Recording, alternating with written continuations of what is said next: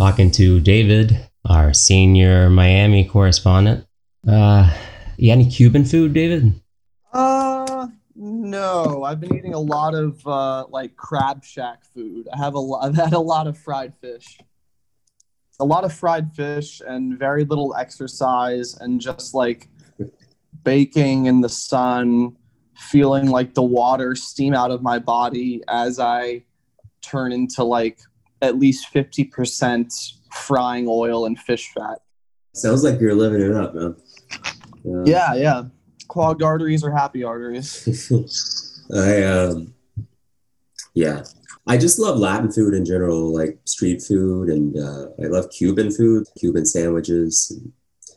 I have not gotten a Cuban sandwich. I have a spot here that I go to for Cuban sandwiches, and I haven't been there yet on this visit. So, you know what's supposed to be good is a media luna sandwich.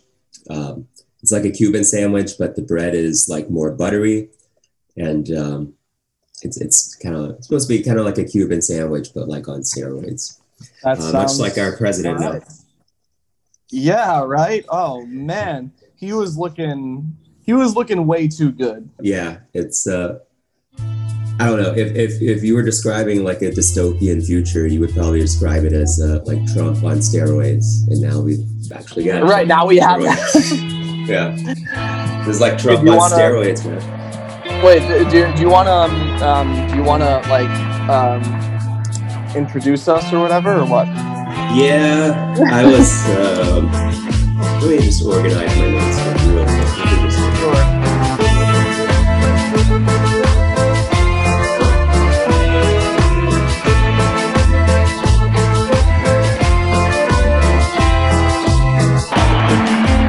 Welcome to Pod Me Us, documenting the crisis of American politics from a leftist perspective as we transition towards a primarily podcast-based economy. I'm John Miles, canvasser from Bernie 2020, here with David Bazuki, freelance journalist, activist, noted Italian. I am a noted Italian. That is very accurate. To get that perspective on this show. Yeah, I can tell you what each of the candidates thinks about garlic bread. Fantastic. These are the issues that don't get talked about enough, frankly. No, they do not. You got, journalists using slurs like Fredo, and really just the most like repugnant. This is the worst of all slurs, really. Yeah, I mean, I've been sending letters to the NAACP about, what about the Italians? But, they're shockingly unreceptive. I can't imagine why. So, lots going on in the past week, obviously, the past couple weeks. We'll start with the debate, the Kamala Pence debate. Yeah. It was mad boring, this debate. Neither of them told the other to shut up. Like, they're not insulting each other's children. I don't know. Pretty boring all around. What was your take, David? It was very boring to watch in the moment. I was just very bored throughout. I went into it with higher expectations than I did for the Trump-Biden one. For the Trump-Biden one, I was really desperately hoping for a Biden surge in personality and aggression that did not manifest. I guess I was similarly disappointed this time. Yeah, I felt like it was basically a tie in terms of style points. It was a very interesting, it was really just a mismatch of personality, because Pence, while being just like a horrible person ideologically and just like really a monster in terms of what he did as governor of Indiana, he is this kind of mild-mannered evangelical. Yeah, talking about style, I heard that Kamala was coached by Pete Buttigieg, and I saw his fingerprints all over her greatest flaws in that debate. She was taking time, these pauses that I think were meant to be dramatic and underline maybe like the death toll of the virus or any particular kind of issue that was meant to inspire a feeling of moral condemnation in the audience. But those pauses, all they did was eat up time. This isn't the set of The West Wing. There's no soaring music behind you when you take your time talking. All you're doing is wasting your time in a fucking debate where you have limited time. I swear to you, that little anecdote about Abe Lincoln and what he did with the Supreme Court, that has Buttigieg's fingerprints all over it, man. I don't know if it was like official from her campaign or if it was kind of just leaked or whatever, that he was the one who was doing the debate prep, but like that has him written all over it. And why go for him? Did he ever trounce anyone in any of the Democratic primary debates? I mean, not that I recall. He was like a middling figure. I don't think he ever suffered an ownage quite like Biden did at one point, or I don't know, maybe some other candidates, but he never came out like the winner of a debate. And his whole shtick is aping Obama and speaking in platitudes. I think she is just generally a very, and maybe the Buttigieg coaching, even brought it to the fore even more. But she is just she's a very stage managed politician. And like I say, it was just like it was a fascinating mismatch. I think Kamala is very stage managed and coached, and Pence is just a true believer, evangelical. He genuinely believes every insane thing that comes out of his mouth. Yeah, I mean, Democrats are trying to run, it seems, at least going by Kamala Harris's performance in that debate, another, don't rock the boat kind of campaign. This middling path that routinely fails them. And that's why it's because of this failing path that they need absolute political geniuses to pull it off. The only Democrats who can ever win the presidency are absolute political rhetorical geniuses like Clinton and Obama, because it's such a bad brand to begin with that you have to be incredibly gifted to pull it off. Yeah, all of the ideological fervor these days is on the right. It's with the Republicans. They are true believers of the free market ideology, neoliberal ideology, and Democrats have become an imitation of that. I don't know about a right-wing fervor. I would say that there is a fervor, and they've corralled it to their advantage. They've harnessed it for themselves, and we've just let them without an equivalent response that could bring out people who don't usually vote, which is 100 million people. Yeah, literally half of all people who are eligible to vote. Trump is interesting in that he really gets to if there's one thing he knows, it's PR.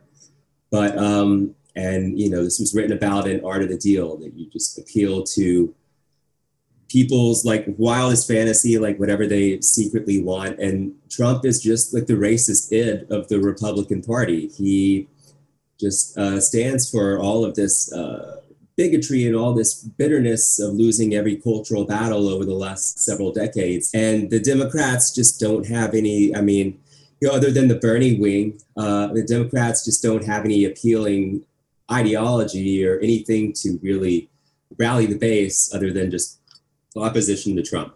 No, exactly. They're running a 2016 campaign again, and this time they're hoping that after 4 years of a disastrous Trump presidency, that the balance on that equation of pointing to him and being like, just look at how horrible he is, that holds better now that he is president and has done so poorly, which I can kind of understand that, but since it already didn't work, and there's a lot of data to suggest that there's a number of positions and policies that if genuinely embraced and promoted would give them support, a great deal of support. Why aren't they doing that? Well, it's and I think it's like Kashama Sawant said a while ago. So she's a socialist city councilwoman in Seattle. Yeah. Democrats would rather lose to a Republican than lose their seat to a progressive, because you lose to a Republican, you get to be part of the party that's in opposition to them. But if you lose to a progressive, you are out. You're out of the conversation. Yeah. Your version of what opposing Republicans has failed, and a new version of opposing Republicans that has better chances of winning and promotes better policies and gets more done has definitively sidelined you. The only thing that's a real danger to the Democratic Party establishment is the left. People like Schumer, like Pelosi, they're never going to lose their seats unless they are challenged from the left. And Schumer might be. And honestly, it's the single best thing Democrats are good at these days is actually attacking the left, right? Like they've undermined Bernie in 2 primaries now. They undermined Bernie in 2016 only to immediately lose to Trump. And that is ultimately the purpose of the Democratic Party, is to hamstring the left. I'll just say I was surprised that that the first debate had such an effect on me, because at this point I'm so cynical about American politics anyway, but it just really was. I just came away from that debate thinking are these really the 2 best people our system can vomit up? Is this can you imagine 2 more of those? There are 3 debates scheduled. It's looking now like it might not happen, which might be for the Trump's sick and he can't, and it's just as well. Who wants 2 more of those things? You think, is Biden gonna get any better? Of course not. Yeah, well, it's so the latest is they're saying that these are going to be virtual debates, and Trump is saying he's going to have a teleprompter in front of him down in his basement bunker. It's not really, it's just, Trump's whole strategy depends on being able to control the debate and get under Biden's skin and talk over him. And it's harder to do that when you're not there in person. I think Trump does want another debate. He needs another debate because the first one was such a disaster for him. And he just was such an asshole. I don't think Trump took a hit from that debate. I think the media gave him a drubbing. He didn't lose any supporters from that debate. Well, no, he didn't lose any supporters. I mean, his base is going to be with them no matter what. But I feel like undecided voters, people in the middle, their politics is all aesthetic. It's all superficial. And Trump was just everyone knows he's an asshole, but he really took it to another level during that debate. And I feel like he needs another couple of debates because he has to change the narrative. At this point, Biden is fairly comfortably winning in the polls, unless Trump really is just able to pull off this judicial coup and have just a mass number of mail-in ballots invalidated. Trump needs to do something to change the narrative. And these debates are just about the only thing he has left at this point. So, we'll see if they happen. My impression is that Trump needs these debates, and he's going to try to make them happen somehow. He's trying to get a better deal for himself. He doesn't want a virtual debate. And I think Joe Biden doesn't want the debates because he's comfortable, right? He's comfortably winning right now. I hope you're right on all that. The Democrats are lawyering up, apparently. They are getting ready for a drawn-out legal battle. It's the courts are just so stacked with Trump's appointees at every level. But 2000 was bad enough, but if we have another election like that, another contested election, given how divided things are in this country now, it's I was just seeing something. There was some polling that was saying the majority of Americans believe that there will be some post-election violence. A significant portion of Americans think that we're headed towards a civil war. But let's speaking of violence and civil wars, let's get into this just insane story about Michigan Governor Gretchen Whitmer, about these white supremacists who had this plan to kidnap the governor of Michigan for being a liberal, I guess. They wanted to own the libs. And this was just, the more you read about this, just the more insane it really is. They wanted to kidnap the governor, and they saw this as a prelude to an actual civil war. They were going to kidnap the governor. They were going to threaten law enforcement. And they were going to extradite her to Wisconsin, where she would stand trial, because that's how this shit works, right? Wow. The whole thing, it would be it would be a little, I'm laughing at it and it is funny to a certain extent. It would be a lot funnier if they hadn't planned as much as they did and done as much as they did. I was, when I found out the details about, first of all, how many of these guys there were, like 13 guys. That's a lot of nutcases to band together. And who have the time to do this kind of shit. They were all hanging out at one of these assholes' compounds, in compounds. It's property, in the middle of There's nowhere. always a compound with these people. Yeah, I mean, yeah, it's a nice house until 13 guys go in it with weapons and start planning stuff. Then it's a compound. Basically like a terrorist training camp. You've got the video of them on the monkey bars or whatever. Yeah, and so they like had tested an IED on the property. Yeah, I hope that this isn't a case of 10,000 of these things happening and one of them rises to the level of our awareness. I would like to think that it was a particularly egregious case that made it visible, and that everything else that's potentially going on in those circles is less aggressive.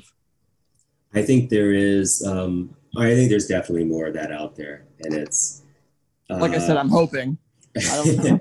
It is, and I think it's so easy for it to be underground these days because they can be on Signal, they can be on Telegram. It's easy to keep this stuff underground. Have you seen the mugshots of these guys, of the 13 guys? I haven't. I'm imagining this total like hot dog neck guys. It's it is really a mosaic. It is all the different kinds of shade of shit kicker Nazi you could think of. One of them actually has the super elongated earlobes with a hole in them kind of thing. Like you have one of those earrings with a hole in it. Like a hipster Nazi here. Yeah, like not the guy I would have expected. Not the look I would have expected, and just a whole bunch of. Their stares kind of concerningly vacant. These guys. I don't know. Sometimes you see a mugshot and you see someone who's really tired, or you see a sense of regret, or you see something. And I'm just looking up these mugshots. Like their eyes are made of. It's like their eyes are made of glass. They have really terrifying faces. I'm just looking up these mugshots. I don't see any contrition out of these people. They look defiant. They look like they're true believers. I think there's, like I say, I think there's more people like that out there. I think there's a lot to analyze here. I think there's a lot of media capture, right? I mean, where are these guys going for news, right? I think that these are all Stormfront readers who found each other. Yeah, these are crazy times in which we live. Like I say, I mean, if you're Putin, you've got to be thrilled. Things are really just going off the rails, it feels like lately, and there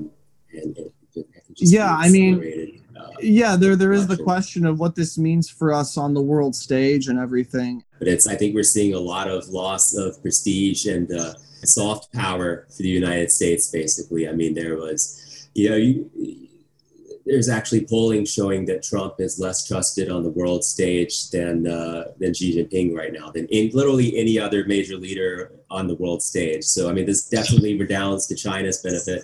It redounds to Russia's benefit as well. Yeah, I mean, that's probably the one area that this came up in the debate towards the end as well. I think he's going to, obviously he can't help but restore the international prestige of the country to some extent, after Trump. But, whether that will entirely be a good thing, it's, I think he would be more successful in rallying international support for, whatever military action he decides that we need to take part in. He would. In my rosy vision, he is, using this diplomatic, political capital and everything to, save the planet and stuff. But, who am I kidding? Yeah, I mean, we're going to have to see some action on climate change, and then maybe we will see some more international action on that. But it's, yeah, I mean, there's a lot that America is doing, obviously, which is not good, in terms of whatever kind of wars we could be getting to, in terms of like these, these sanctions, which, as the country, I mean, since Obama, it's, I think we've seen hybrid warfare. We saw the coup in Bolivia, and then we've also just seen sanctions used as a tool against, Venezuela, sanctions being employed against Cuba, against Iran. As some of the prestige of the country is restored under Biden, it's going to be easier for them to enforce sanctions. On the other hand, Trump's not great on this front either. I mean, I do think you see some of the neocons trying to infiltrate the Democratic Party now, but you still get a fair amount of them that are sticking with Trump. You've got, frankly, the most sadistic ones, your people like Elliot Abrams, who is in large part, I think, responsible for this strategy of just harshest sanctions possible in Venezuela. So I do think Biden would be marginally better in this respect, because he's just a less sadistic person. I think the people surrounding him are just like less sadistic, and they're not going to make it their goal to literally starve Venezuelans. But on the other hand, like I say, there will be more the country will have more international prestige under Biden, and that could have some negative effects. You wanted to talk about Julian Assange. His deportation trial is underway in the United Kingdom right now. It's easy to lose track of something like this just with everything going on now. I just do want it out there that this is happening and that people should follow it. There hasn't been any particular new developments in the last couple of days, but I would urge people just to check out The Intercept. They have been following it pretty well, and they have an article from a couple of days ago sort of going through what's happening to him. And, the U.S. wants to extradite him to our country to put him on trial and send him to jail for 150 years for exposing unflattering things about our military and what it does. And I would urge you not just to look at details about his trial, but also just to look at what WikiLeaks has revealed, because they do these huge document dumps, and the Times and the Guardian and others cover them sometimes, but it kind of just comes and goes, And first of all, I also, speaking of the Times and the Guardian, they are nowhere on this, okay, right? He leaks all this information. They take it and they publish it to, temporary but quite vociferous praise at the moment, right? And now that he is being taken to trial, they have no love for him. They're hardly covering it. And, they're happy to see him rot for 150 years in jail. Yeah. And so that should give you a sense that there is really an establishment. We're talking about establishment media. And beyond just looking at... The Guardian really has just gotten where, I mean, they've always been libs, but, they were horrible on Corbyn. And it's, something like the Assange trial is a perfect example of something they are loath to talk about. Because their media has the same kind of lefty when it's convenient kind of take on things, and then when it really challenges power to be a lefty, they're nowhere to be seen. So beyond that, I would urge people to look at the WikiLeaks exposures of the Iraq war logs. Those are pretty big to see how we do what we do in the Middle East and what horrible things our soldiers and military contractors engage in routinely and as a matter of policy, not in contravention of it. Exactly. Also, the Vault 7 leaks, which is about surveillance and how deep the ability to surveil goes within our intelligence agencies, how any kind of smart device basically can be infected, their term infected, programmed with malware to, not really turn off when you turn it off and just record you, to be recording you all the time when they're on. to control remotely cars, other devices. It's all scary this stuff. I mean, and people Oh. speculate that that's what happened to Michael Hastings. Yes, I didn't know if you were aware of this or not, John. I'm Yeah. glad to hear that you are. Yeah, Michael Hastings was killed, died in a car wreck, and Richard Clark, a prominent figure in the intelligence community, right, said that Michael Hastings' death was consistent with that kind of action being taken against him, because it didn't really make any sense. He was driving through the hills and outside of Los Angeles, and instead of taking a turn, just revved and went right off a cliff. Basically, yeah, at maximum possible speed. There were witnesses who saw this and commented on how odd the whole thing seemed. Yeah, and not only so, there's all that stuff which you may or may not be aware of already, and beyond that, I think it's also really important to highlight that the Vault 7 leaks also include documents that show that the CIA engages in false flag hackings and malware, that they themselves hack institutions of all kinds, governmental or otherwise, and try to make it look like a foreign power did it, right, to engender a certain kind of foreign policy. And, right. They can do these. Totally they can do these hacks and make it look like it was Russia that did it, or made it look like it was Iran. Or anyone else. Yeah, I mean, whenever they've been accused of doing things domestically, which is fairly frequent, it has happened many times in their history. CIA directors clutch their pearls and go, "Oh no, we would never do that." Probably the most benign but a very public example that I can think of is when Dianne Feinstein's office was investigating the CIA, and CIA was spying on Feinstein's office, investigating them. And John Brennan, who was director of the CIA at the time, just lied straight up to people, and he acted incredulous. He said, "Oh, we would never do that." And then it came out a few months later, that's exactly what they were doing. These people are, the job is to be duplicitous in our service, and they're just being duplicitous for ends that, I'm not sure a lot of the American people would agree with. The CIA is a cancer, and frankly has been since the beginning. And it's Harry Truman regretted its creation, said that it needed to be reined in.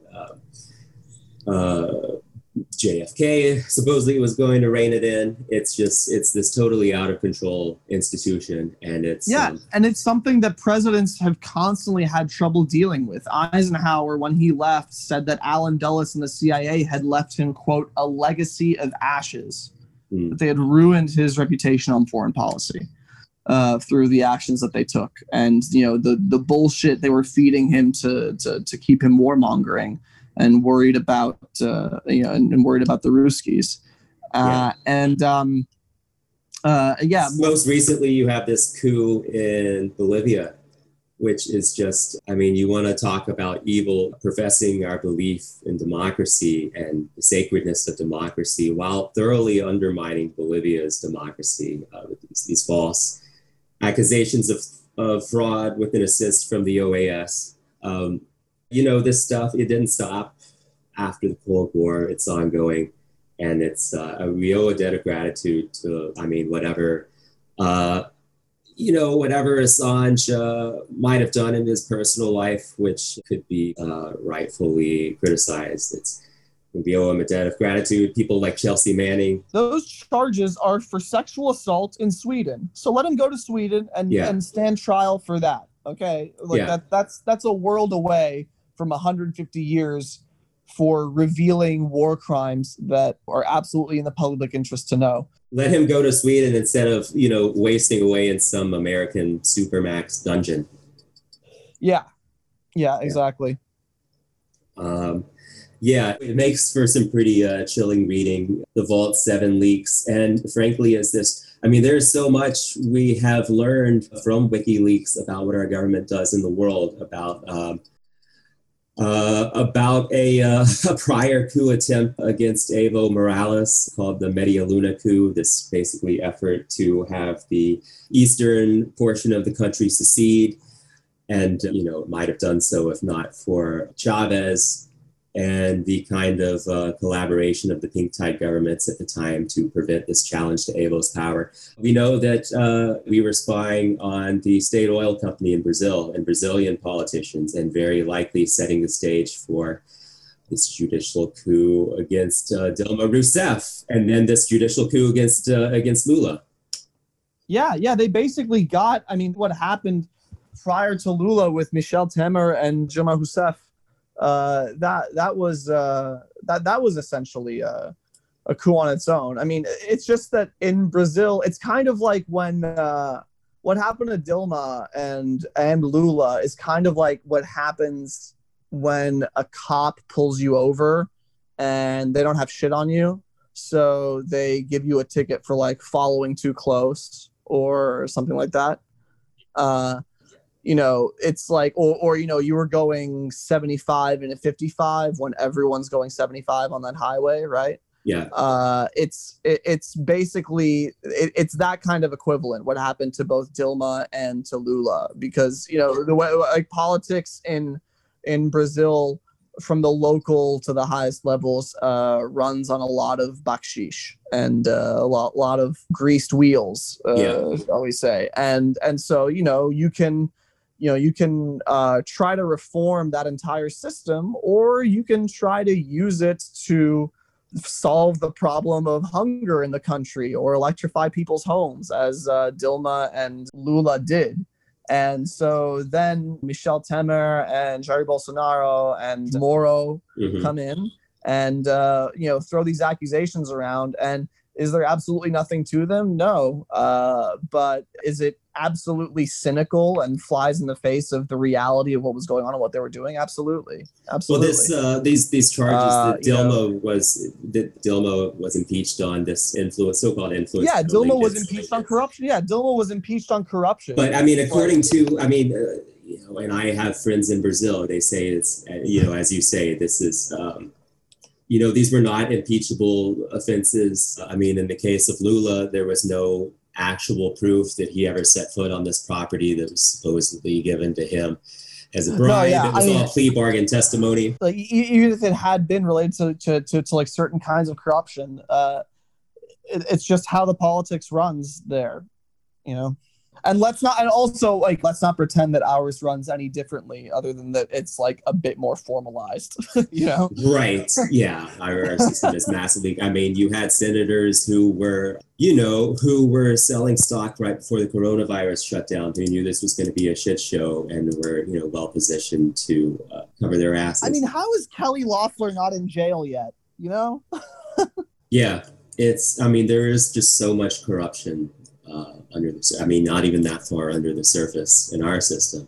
It would be interesting to see just what exactly foreign intelligence services and and others could find. But yeah, I think it's just, we owe a debt of gratitude to Assange, because more and more, I think, since Obama, because Obama did run on this very much anti-war platform, and it's getting harder and harder for the United States to openly militarily intervene in places. Of course, other countries still do it. Russia has done it in Syria, but more and more we're seeing this hybrid warfare. We're seeing this lawfare and judicial persecution of pink tide figures across Latin America.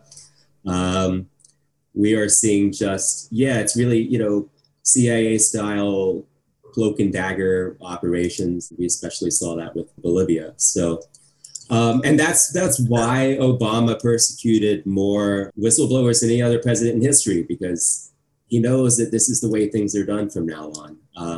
Like when we undermined Iran's nuclear program with this virus. So, more and more it's, this is the way things are going. And so we need people like Assange. We need people like Chelsea Manning and Edward Snowden to reveal these things. and pessimistic, obviously, about, I mean, apparently his defense is doing a pretty good job in the UK right now. I'm obviously pessimistic about its ability to succeed in any case, but yeah, exactly. I feel like he could do a perfect case, and the judge is like, okay, that's nice. See it's you a in matter New of York. it's a matter of foreign policy. It's been decided. It's all been decided beforehand, and it's a matter of their subservience to the United States. But Yeah, there would be a price exacted against the UK if this judge did not find in a way favorable to the US. Absolutely. yeah, yeah. Um, Anything else you wanted to talk about on that point on Assange? Or No, just I would just urge listeners, check out the Iraq War logs and Vault 7, because I think he made a big splash when he first came on the scene. With the collateral murder video. I think when he first came on the scene, there was a lot of interest because it was kind of a novel concept, even what he was doing. yeah. Just giving people raw, unfiltered data and media that relating to our military, and I think as it went on, people would see, and at least I'm speaking from personal experience here. I think a lot of people maybe did this where they're like, oh yeah, there's another Julian Assange thing. Okay, yeah, everything's fucked up. I get it, but it's like you don't quite get it. You'd be surprised what these people actually write down and put in official reports to each other that they're absolutely confident will never see the light of day. And when it does, it's really remarkable. And so when and what I would say is, after reading those things, keep that in mind when keep what you find in those Iraq War logs and Vault 7 leaks in mind when you read a New York Times story where anonymous sources in the CIA are quoted, or when you watch MSNBC and James Clapper, who lied in Congress under oath, was there. Is on there to give his take on things, or John Brennan, who's also there to give his take on things frequently these days. I mean, and keep in mind what that says about them and what that says about the media that they're participating in there. Right. Half of the people on MSNBC these days are, just CIA ghouls and former spies, and people should keep that in mind. They're trying to make an example, is what they're doing. They're trying to make an example of Julian Assange and out of anyone else who would attempt to do what he's done, or any other anyone else who would be a whistleblower, and that's what all this is about. So it's something I'll be continuing to follow. I'm pessimistic about it, but we'll see what happens. There have been some protests on his behalf going on in the UK, which is encouraging. So at least, people over there get it, even if we don't. But it's been kind of a freewheeling discussion, but maybe I can kind of. I am loving it. Yeah, it's a good time. I'm glad we got to shitting on the CIA, because that's ultimately where I want to go. That's part of what I want to do with this podcast. Speaking to Molly Grover, field organizer extraordinaire for Bernie 2020 in New Hampshire, Wisconsin. What else is on your political resume, Molly? I'm a Bernie fan from way back. I don't know. I got into politics through Bernie in 2015, and then just couldn't leave it. I've been doing have had different jobs over the years, but it's I guess as far as my resume is concerned, I just feel like I want to just acknowledge the role of Bernie in bringing me into the political process. Maybe we can all say that 2016 was a big moment in our political development, 2020, maybe even more so. I feel like maybe, especially after 2016, a lot of us kind of shifted one, maybe multiple degrees to the left, maybe even more so after this 2020 primary campaign. The first thing you really got busy with after the primaries was this Bernie book club. Talk to us about that, Molly. Yeah, so I was very determined to not lose the movement feeling that I felt was the biggest, the most important part of the 2020 race, but even also of the 2016 race. Bernie is such a unique candidate in his emphasis on the movement and his understanding deeply of the power of a people's movement and power of organizing. So it was like a knee-jerk almost reaction that, not to lose touch with the two of you, John and David, who I met in New Hampshire, and not to lose touch with dozens of people that I'd met in New Hampshire and in Maine and in Wisconsin, just wanting to keep the movement alive. And so the Bernie Book Club was the best I could think of during COVID. Sent out an email to try to see if people wanted to talk on a regular basis together and think about how we move forward together. And so a number of people were interested in doing that. And we started to read Naomi Klein's book, Shock Doctrine, and talked weekly about the book and then about current events as they unfolded. And such a great book, Shock Doctrine. I really have to credit Naomi Klein for, maybe that was the first step towards my radicalization.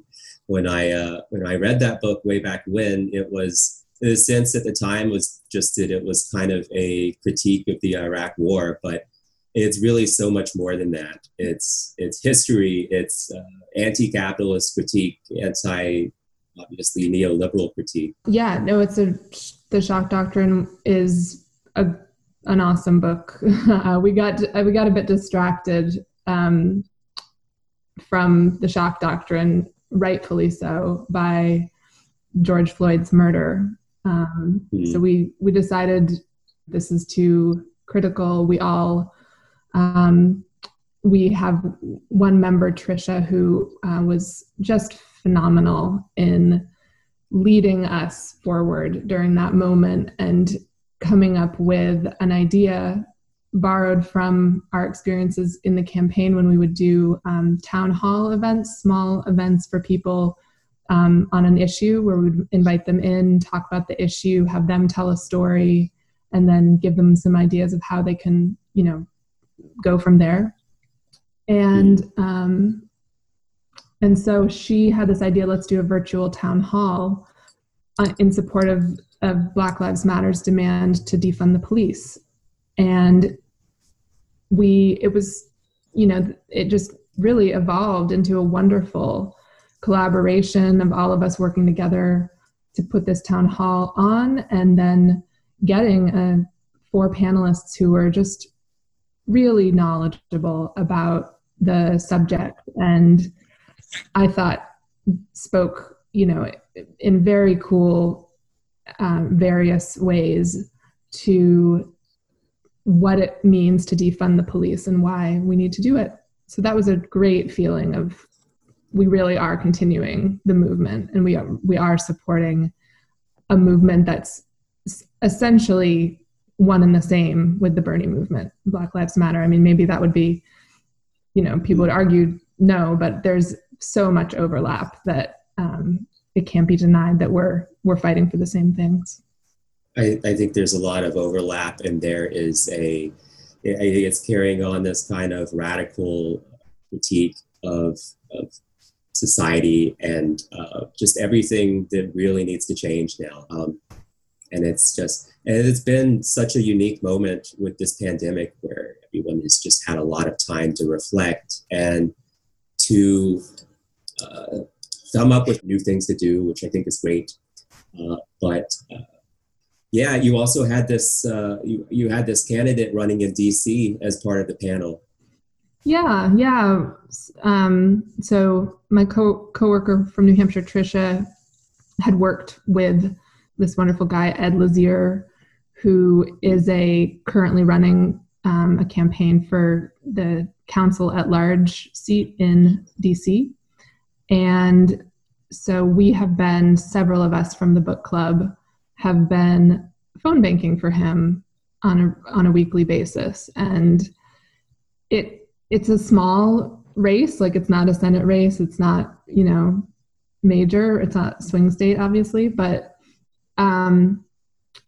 it's an important one because, as you know, DC is one of the most segregated cities in the country.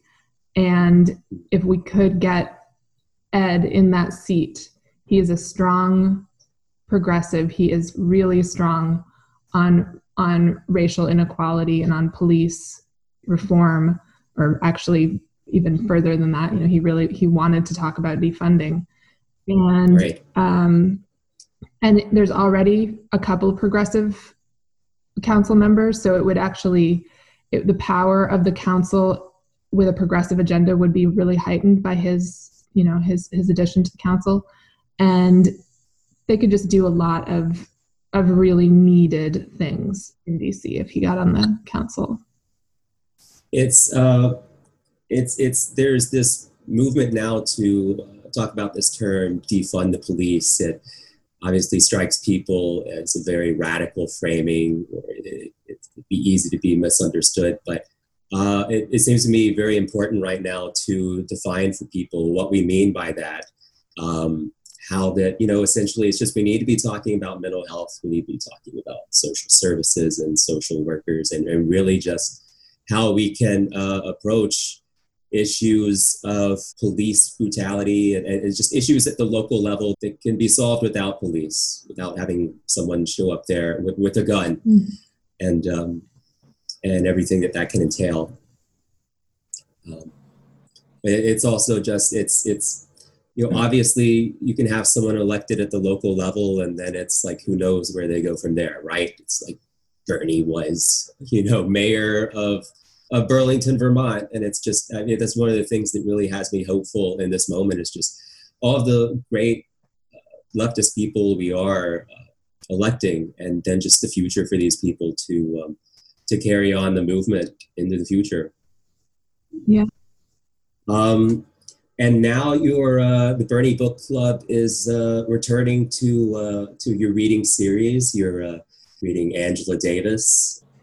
Yeah. Freedom is a constant struggle. Yeah. What attracted you to Angela Davis? It was a group decision about what we would read next, but I'm really excited to read her. And it's, I think what ends up happening is we talk a little bit about the book, but mostly we just talk about whatever's happening in the world and in the country. So I'm sure that it will just be a launch point, for a discussion about the things we're talking about right now too. It's, I think, definitely an appropriate lens to see things through now. Davis is just such an underrated figure from my point of view, just a great member of the left and of the Black left.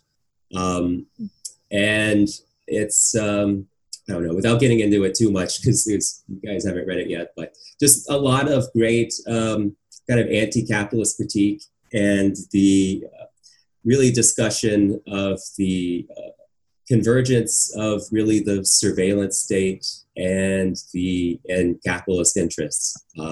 People who are making money off of subjugation of Palestinians and all the security measures there, and then which obviously brings to a discussion of people making money off of private prisons here, and the surveillance industry and policing here. And now you're also doing a lot of phone banking. What candidates have you been phone banking for? I've been really focused on Ed Lazier and did some for Andrew Valinsky in New Hampshire. But I've been taking a break from phone banking. I have to say, I did so much of it for Bernie, doing some of it, but it's just a personal thing. I'm burnt out on phone banking, and I feel that connecting with people around topics and talking, more in depth about political orientations with people, and really building, thinking about the movement, thinking about what's next for all of us as we move forward. I'm actually, I'm thinking a lot about climate change and really trying to sort of, I know this is strange at this point when there's so much that's critical in these next weeks.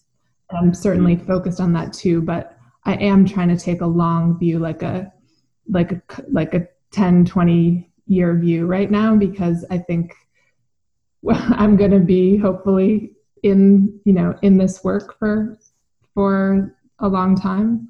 And I want to find a way to do it that energizes me, where I keep doing good work and having momentum for really vital kinds of change that we need.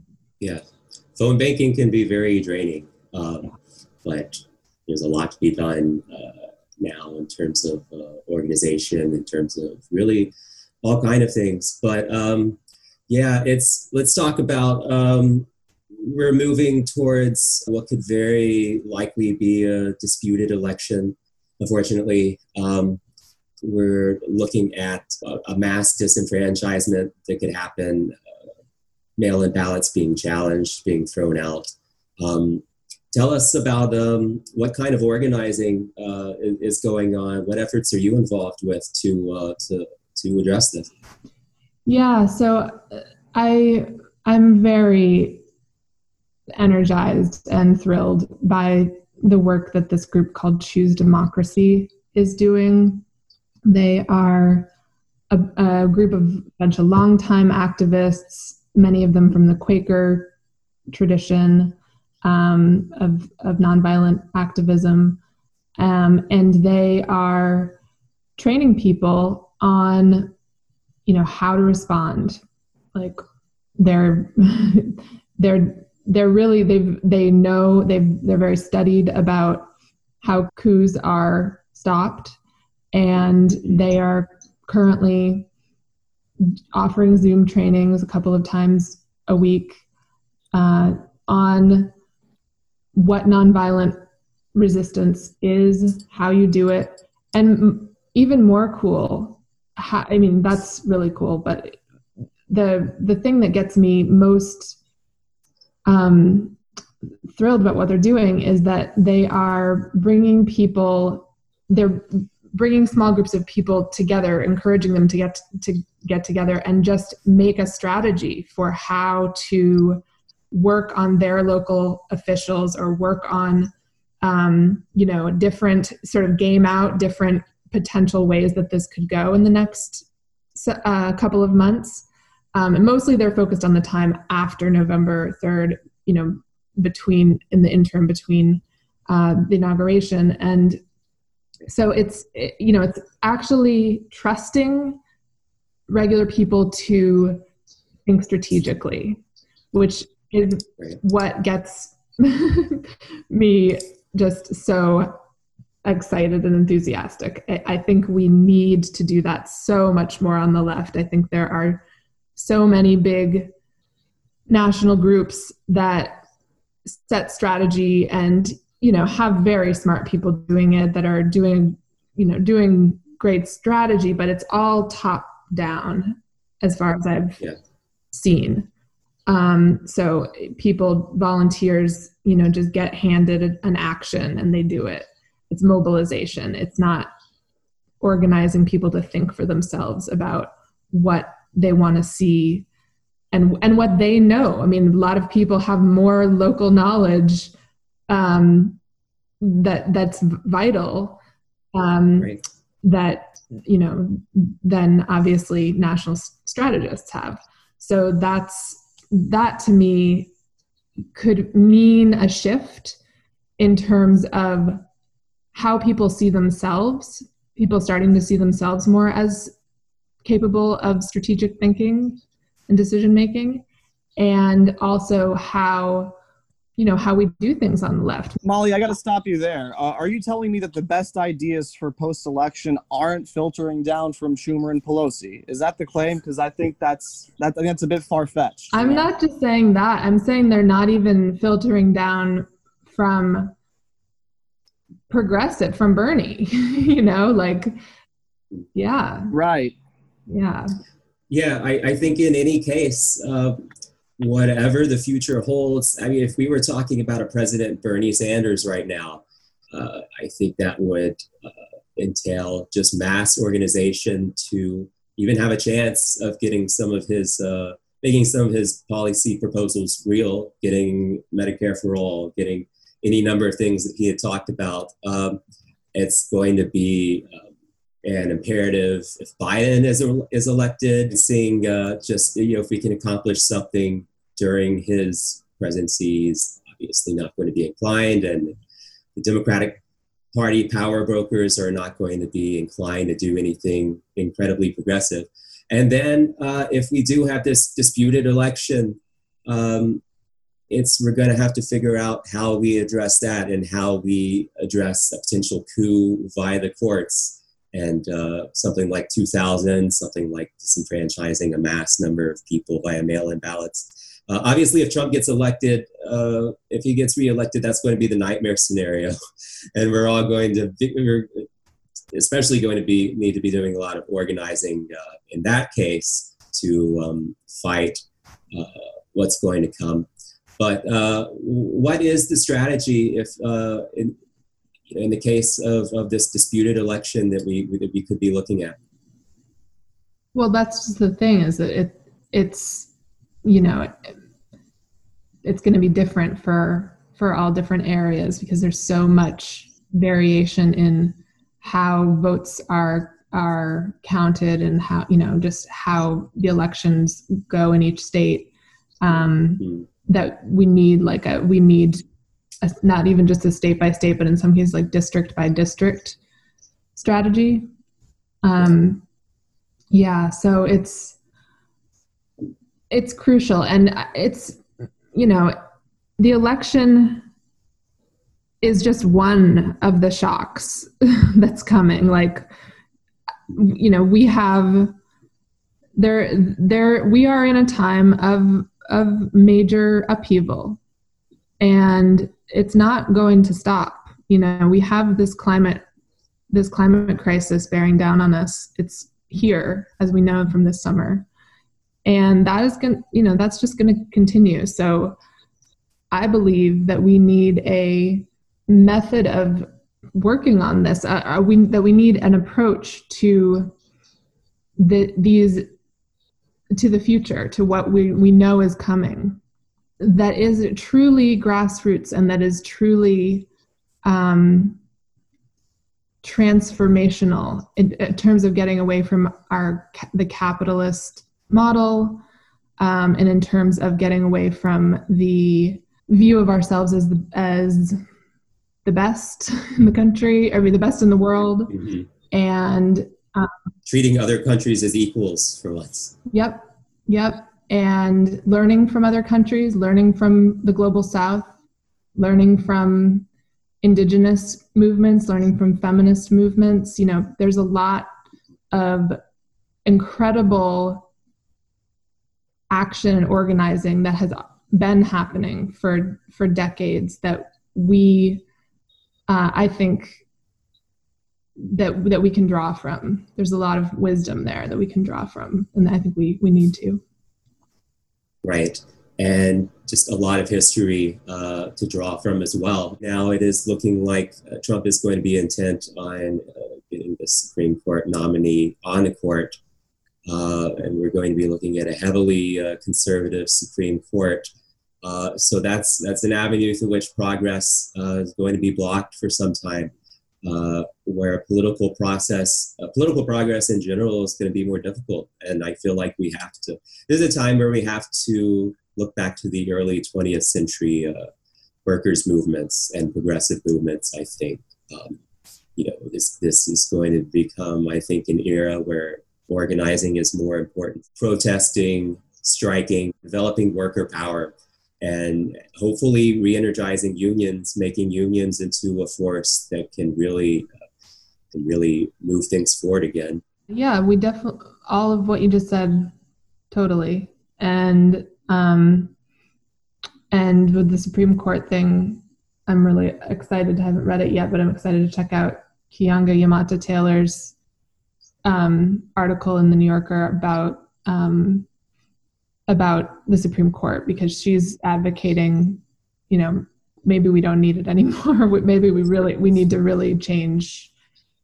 Maybe the courts are too politicized. They're not serving their function that they were set up to do. So I think, this kind of like vision. It comes off as radical, saying like abolish the Supreme Court. Right, but it's not, because it's about democracy, true democracy. And if we do believe that people should be able to envision the future that they want and fight for it, then that means, maybe re-envisioning our government as it is right now, because obviously it's not, it's not working for majority. At the very least, I think we could be talking about term limits on the Supreme Court. The fact that you have a justice who passes away now, as opposed to 2 or 3 months later, and that shapes the future of the country. Maybe not quite the best way of doing things, but as far as radicalism, I think it's an Angela Davis quote. She says, "Radicalism means grabbing things by the root," and I think that's what we need to do. We need to look at the root of our problems. We need to look at political structures. We need to look at societal structures, capitalist structures, and really critique those and see where we go from there. Amen. I mean, yeah, it is remarkable. Like we're running, in terms of, a government being like sort of the software of a civil society, we're running on a little more than 200-year-old software that's been like patched numerous times, whereas a lot of other countries aren't working from that kind of thing. They have a modern constitution that is usually within the last 100 years and speaks more to the situations of today. And so there's like this question of whether we should keep patching this thing, or if there are some serious structural reforms that go beyond the patches we're used to putting on it. Yeah, it's unfortunately there's this whole founding father worship that makes it difficult to, I think, do the kind of reforms that we need, the kind of deeper structural reforms we need now. But Molly, do you have any closing thoughts? I don't really. I think I've said most of what I wanted to. So but I really do appreciate being able to talk with you guys. It's fun, and it's good. Like, it's good for me. So thank you. Thank you for joining our therapy session here today. It's been great. And maybe we'll have you back on before long, Molly. Thanks for being on the show. Thanks, Molly. Always a pleasure. Yeah, likewise. Take care, you too. See you soon. Bye. Bye.